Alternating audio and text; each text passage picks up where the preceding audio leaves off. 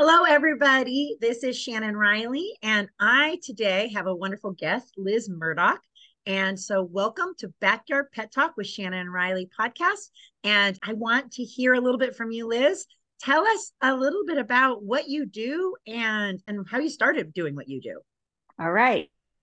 Thank you for having me. So I talk to dogs. I am an animal communicator, but I specialize in talking with dogs and having conversations with them and their people to find out. I get it's telepathy, but it's a mix of that and the body language and active listening. I used to do active listening with people and teach it, and it's actively receiving those knowings, the images, the feelings in my body. I'm a medical intuitive. So there's a variety of ways I get information from a dog. And just like you and I are talking Zoom, the dogs will come to the Zoom screen, and I tell my clients, most of my sessions are over Zoom. So I will say to people, I mostly need to see your dog because it's fun for you watching your dog interact with me or your bird, as we talked with your bird.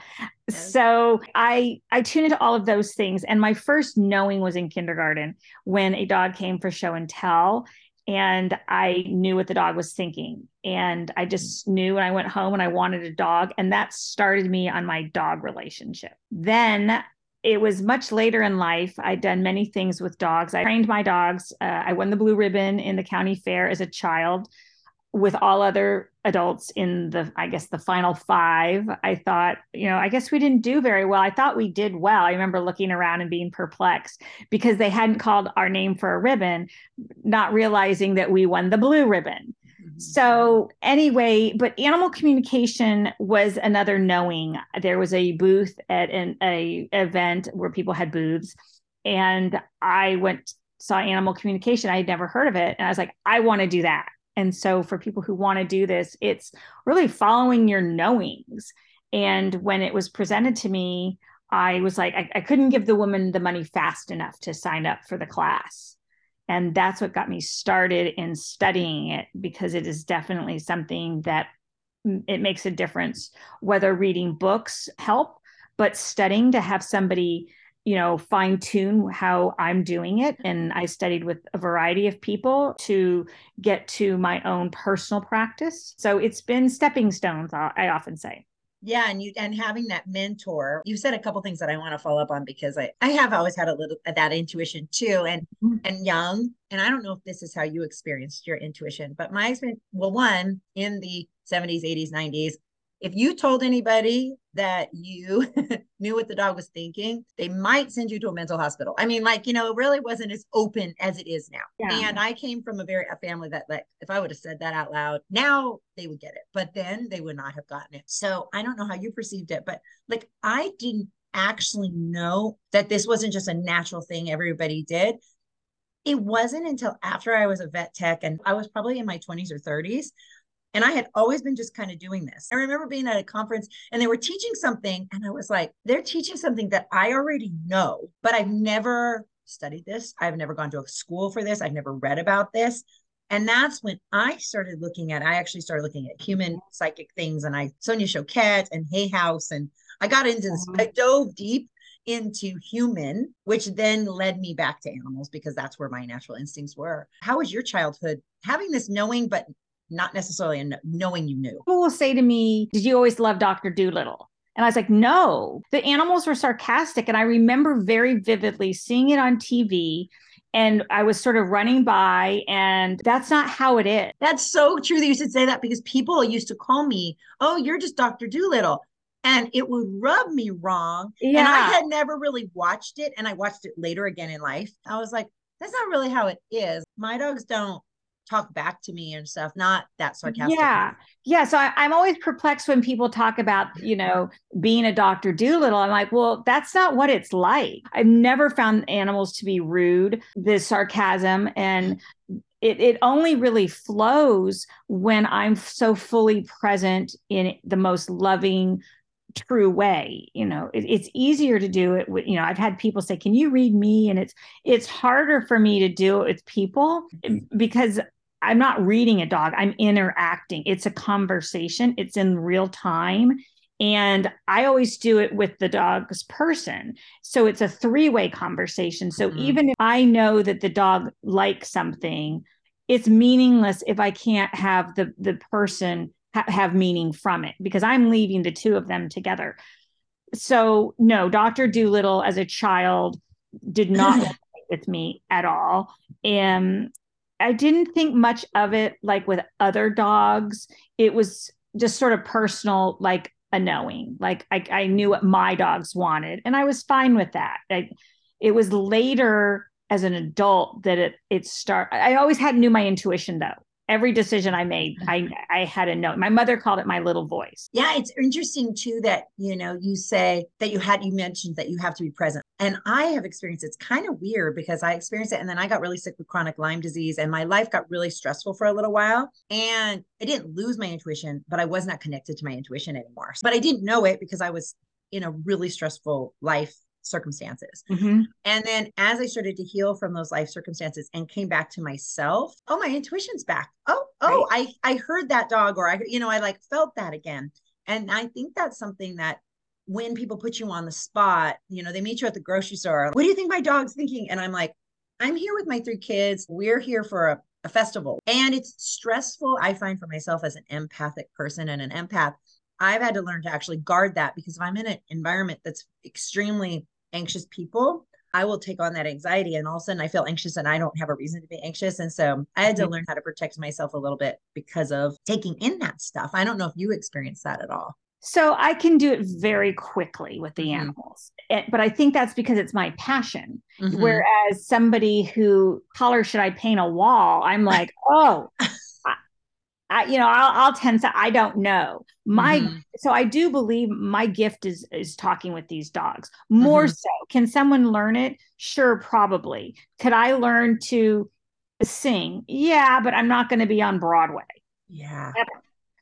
So there's something about that. When I am more in tune with myself, yes, it flows much faster. I recently was working with someone who she had been doing, she does cleanses, and she suddenly had a knowing about me.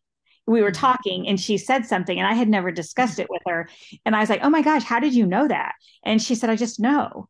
And I said, it's working. You've cleansed yourself. You've taken better care of your gut, and we're friends. So it was like, I was open with her probably more energetically than I am with some people who I don't know, but she was able to tell me something. It wasn't a big deal, but it was just like, wow.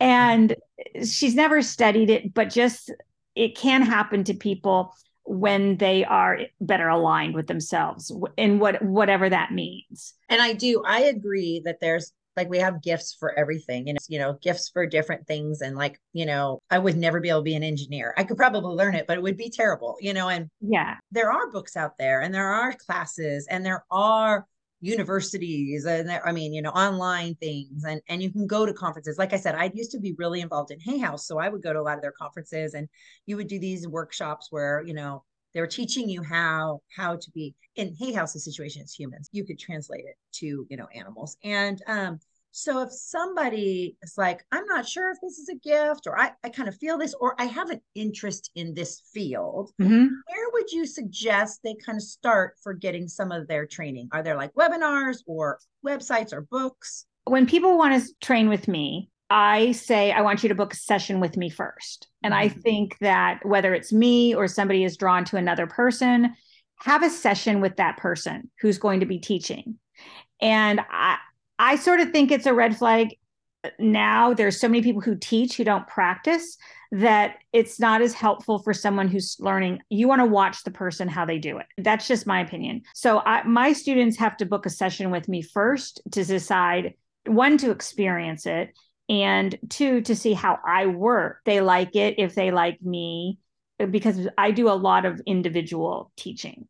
And some people don't want to make that investment because you have homework and you have to keep doing. But I find that if someone really wants to do it, it builds by doing it regularly. There are some weekend programs, intensives, which can be good as long as the person has time to continue it. It's like any weekend thing that a person does. How do you maintain it once you're gone? That's like any conference or continuing Anything. education. Exactly. And so in animal communication, you need that continued support. You also taught groups, and if somebody talks to, usually they have like one person's dog, let's say, and I see the dog is really happy on a walk, it loves laying out in the sun. That can be very general. And so when you work with an instructor, you want to make sure that someone is going to sort of pick it apart to fine tune it in a positive way. Like with my students, I'll say, well, how do you know that dog likes the sun? Are you getting a feeling? Do you feel the sun? Where do you feel the sun? On the front paws? Oh, you notice that it's only in the front because the back paws are really sore. And oh, is it paralyzed? What's going on? Having someone who can push you to get specifics on why you're saying something makes you a better animal communicator if you want to use it to help somebody who's making a life or death decision, who's deciding whether to go to the vet for another $800, whether to call the vet about something, what to tell the vet. There's really important reasons why the messages that we get as animal communicators, when we give them to the people who hire us, or if someone's volunteering with a shelter or something, you need to be able to say why you got that information. And a class where you get feedback is going to help grow you. I often say, take your message from a dog. If you have a feeling that a dog isn't feeling well, turn that one sentence, my dog isn't feeling well, into 2 or 3 sentences. How do you know? Why are you saying that? And that'll start growing your abilities. If somebody's like, this is really interesting and I'm feeling like I might be interested in it, and they just want to get like a little more information, we're very general today. Is there a place that someone could go, a book or a website that had just a little like snapshot of what it might be like to be a communicator? Well, I would go to my website, Talking with the Dogs, for sure. It's an overview and you'll get information. You can go to Amazon and look up animal communication and read through the different books and the authors, because there's a wide range. And some of the listeners you're convinced that your dog is coming back to you, there's an afterlife, while others are convinced there's no afterlife. And so there are animal communicators with a range of beliefs. And so finding the book, that's why I wouldn't say any particular book. Finding the book and the knowing I think is the most important. Start at Amazon, look at some books, see which ones resonate and jump out at you, and start there. And then I would go to my website. I like it, so I'm prejudiced, but there are other animal communicators. I might not be the one for you. If you want somebody who's talking about a different perspective on animal communication, and there's a lot out there, and it's easy to find different opinions. Like people say to me all the time, you have the best job ever. And it's like, well, I love what I do. I would do it for free. I love it. However, it's a lot of work because it's not just me and the dogs. I have to make sure that the people understand. So yes, you can use animal communication to support. There are people who use it in their work with shelters.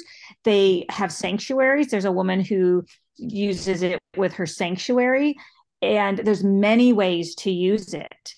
So that's an excellent and important way to integrate it into what you're already doing. For how to know where to place a dog if you're running a rescue, or even in a shelter, or how to speak up for a dog and say, this dog, I really think would prefer not to be with young children, or really likes that family number one because their daughter, I could tell, connected with their daughter. It doesn't have to be your sole career, but you can use it to amplify what you're already doing. Yeah, for sure. And I think something you said at the very beginning that helps too is that active listening. And when you get into fields like me or you, like even when I'm as a vet tech or as a dog trainer, active listening it's hard for people who aren't more intuitive anyway, because they're already thinking about their own thing, where you have to be engaged with that person to really hear what they're saying, because sometimes they'll say something, but it's not really, they can't, don't have the words to say it, but you can fill in the gaps if you are actively listening. So, and some people just aren't good at that either. And they might, that just means this isn't their gift. It doesn't mean they're bad people. It's just, that's not the part of their repertoire. It's also hard because when you have an animal communication session with a dog, or in like in your work, it's just a fleeting moment where you get a knowing from a dog. Sometimes, well, often there's more than one person involved in that dog's life. And so if the dog is saying, my stomach hurts when I eat too many treats and I only need, treat number one. Well, there may be a person in that family that's favorite pastime is giving the dog multiple treats every day. Yes. And that requires an adjustment on their part. And are they going to modify that based on what some animal communicator said?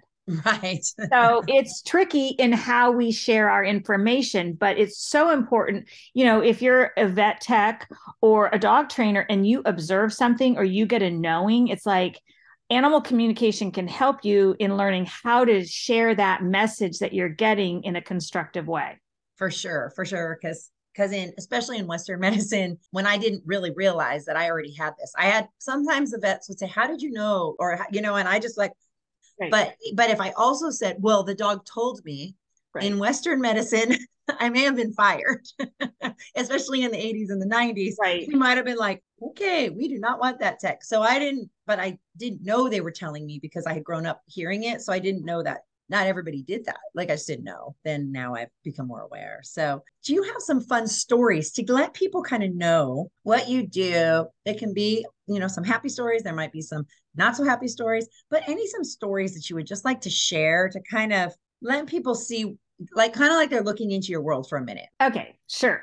So most people follow me in whether you're going to work with me or someone, they'll check out my Instagram, they go to my website, and they get to the point where they know they want to work with me. And so that's a great step for someone who's on the fence about it, is like, when you check somebody out, do you know this is the right thing for you? It's like, yes, I feel good about this. I'm excited. So people come to me, they're excited. They've booked, usually online, they just book an appointment. I will then tell them, don't tell me anything about your dog. I don't want to know any situation, just your dog's name. And I'd like your dog to be available by Zoom. So just like you and I are talking, the dog is usually right there leaning in like this. They will fall asleep and I will say, hi, I'm Liz. I'm an animal communicator and I want to talk to you. And they perk up and they do it. I had one an hour ago. And because I don't know anything, and this is where animal communicators are different. Some will say, send me your questions ahead of time, whatever. I don't. So I just start in and I'll say, hi, Fido. What do you want to talk about today? How are you doing? Can you show me something that you like so your person knows I'm talking to you? So today the dog was talking about the treats. And yes, treats is a common thing, but not every dog talks about that right away. Mm-hmm. So I will say, oh, your dog really loves the treats, the smells, and I start describing. And so today this dog was talking about the treats. And I said, oh, and I could feel it in my stomach. And I said, oh, I feel like you can't eat as much as you used to because you've got like, oh, it's like below the belly button down your body is not the same. It feels sort of heavy, but not completely there. I can't completely feel everything, but, and you can't eat as much. You're much more active above up here. Well, it turns out the dog is paralyzed. And I was like, oh, and so like smaller. So I start describing what the dog likes and wants, and they're verifying, which is good. And they're saying, yes, he's paralyzed and he loves food. I go, but he doesn't eat as much, but he likes the small amounts. And it's your husband who gives him little things. And then I'm like, but he also likes the smells, even if you just let him smell what's going on. Or occasionally the dog, I'll get a knowing about the woman's perfume or bath products, and they'll say yes. And so that's not everybody. It's those descriptors. So today, I was talking about that. And then we went on, and the dog will be looking at me. And this is why I think doggy, in knowing the animals, like I am much better with specifics about dog care than horses, because I don't know the horses as much Mm-hmm.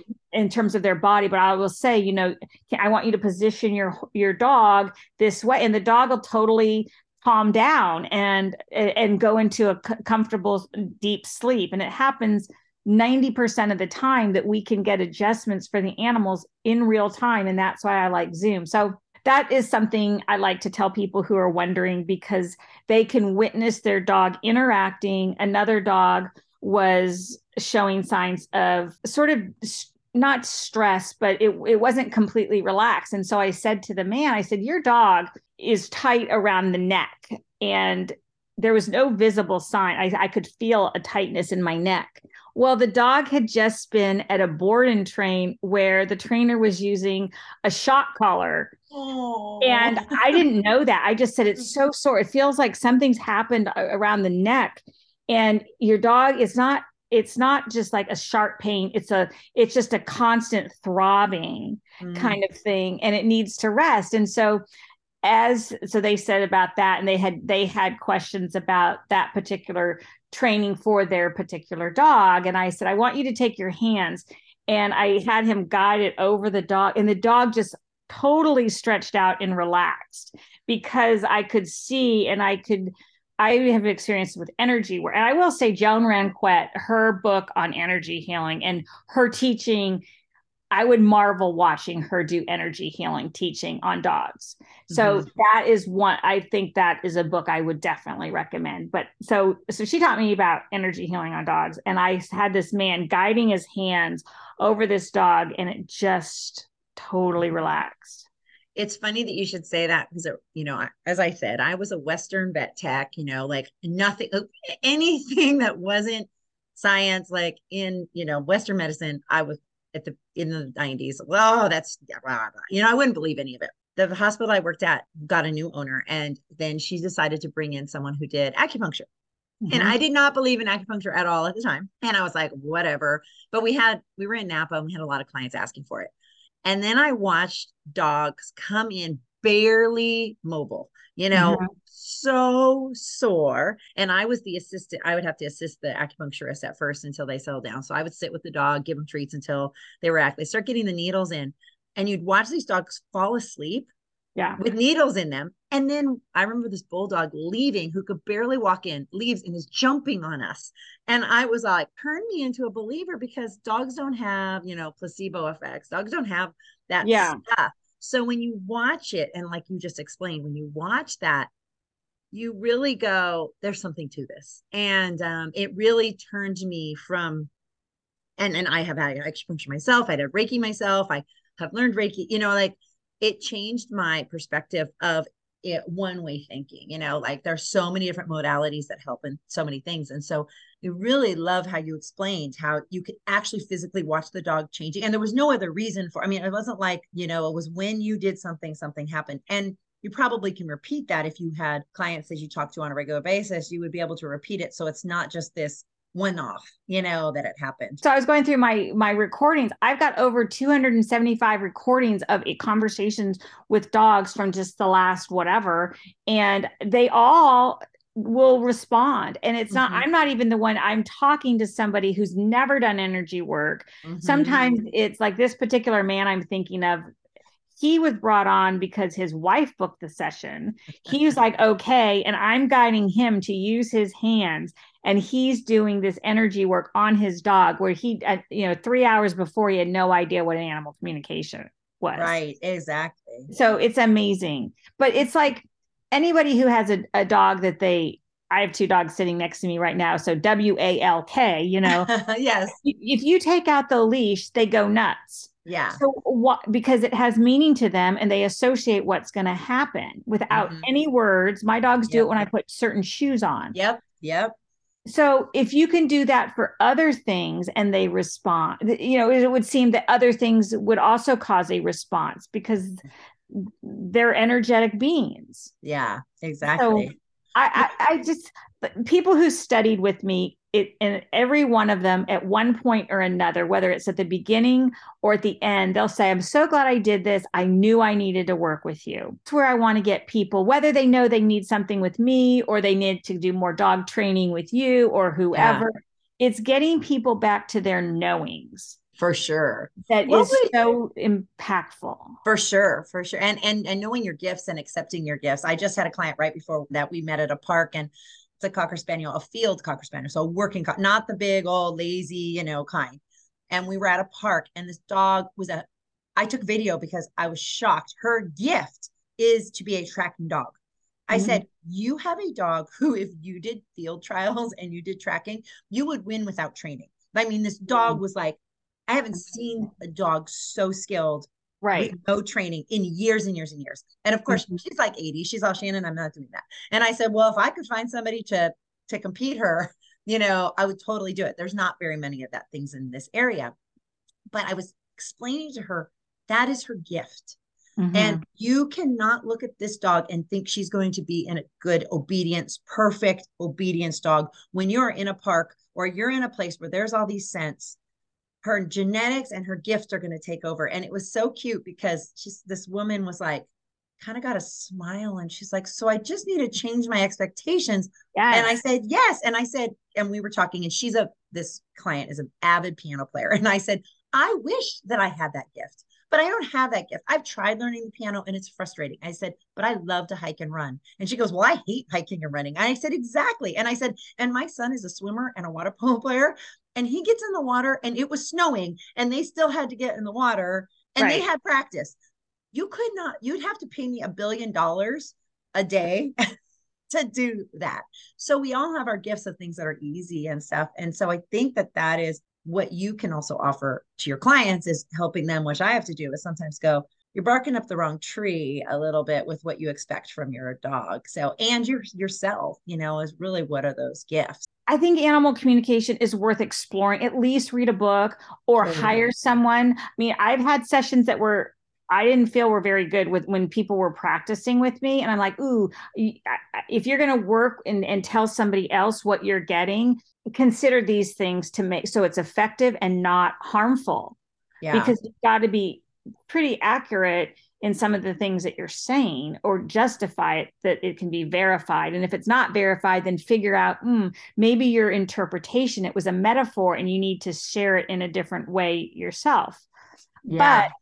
exploring it makes such a difference. And as a tennis player, I remember Chris Everett years ago saying she may not be the best athlete, but she's willing to work the hardest because she Mhm. wants it.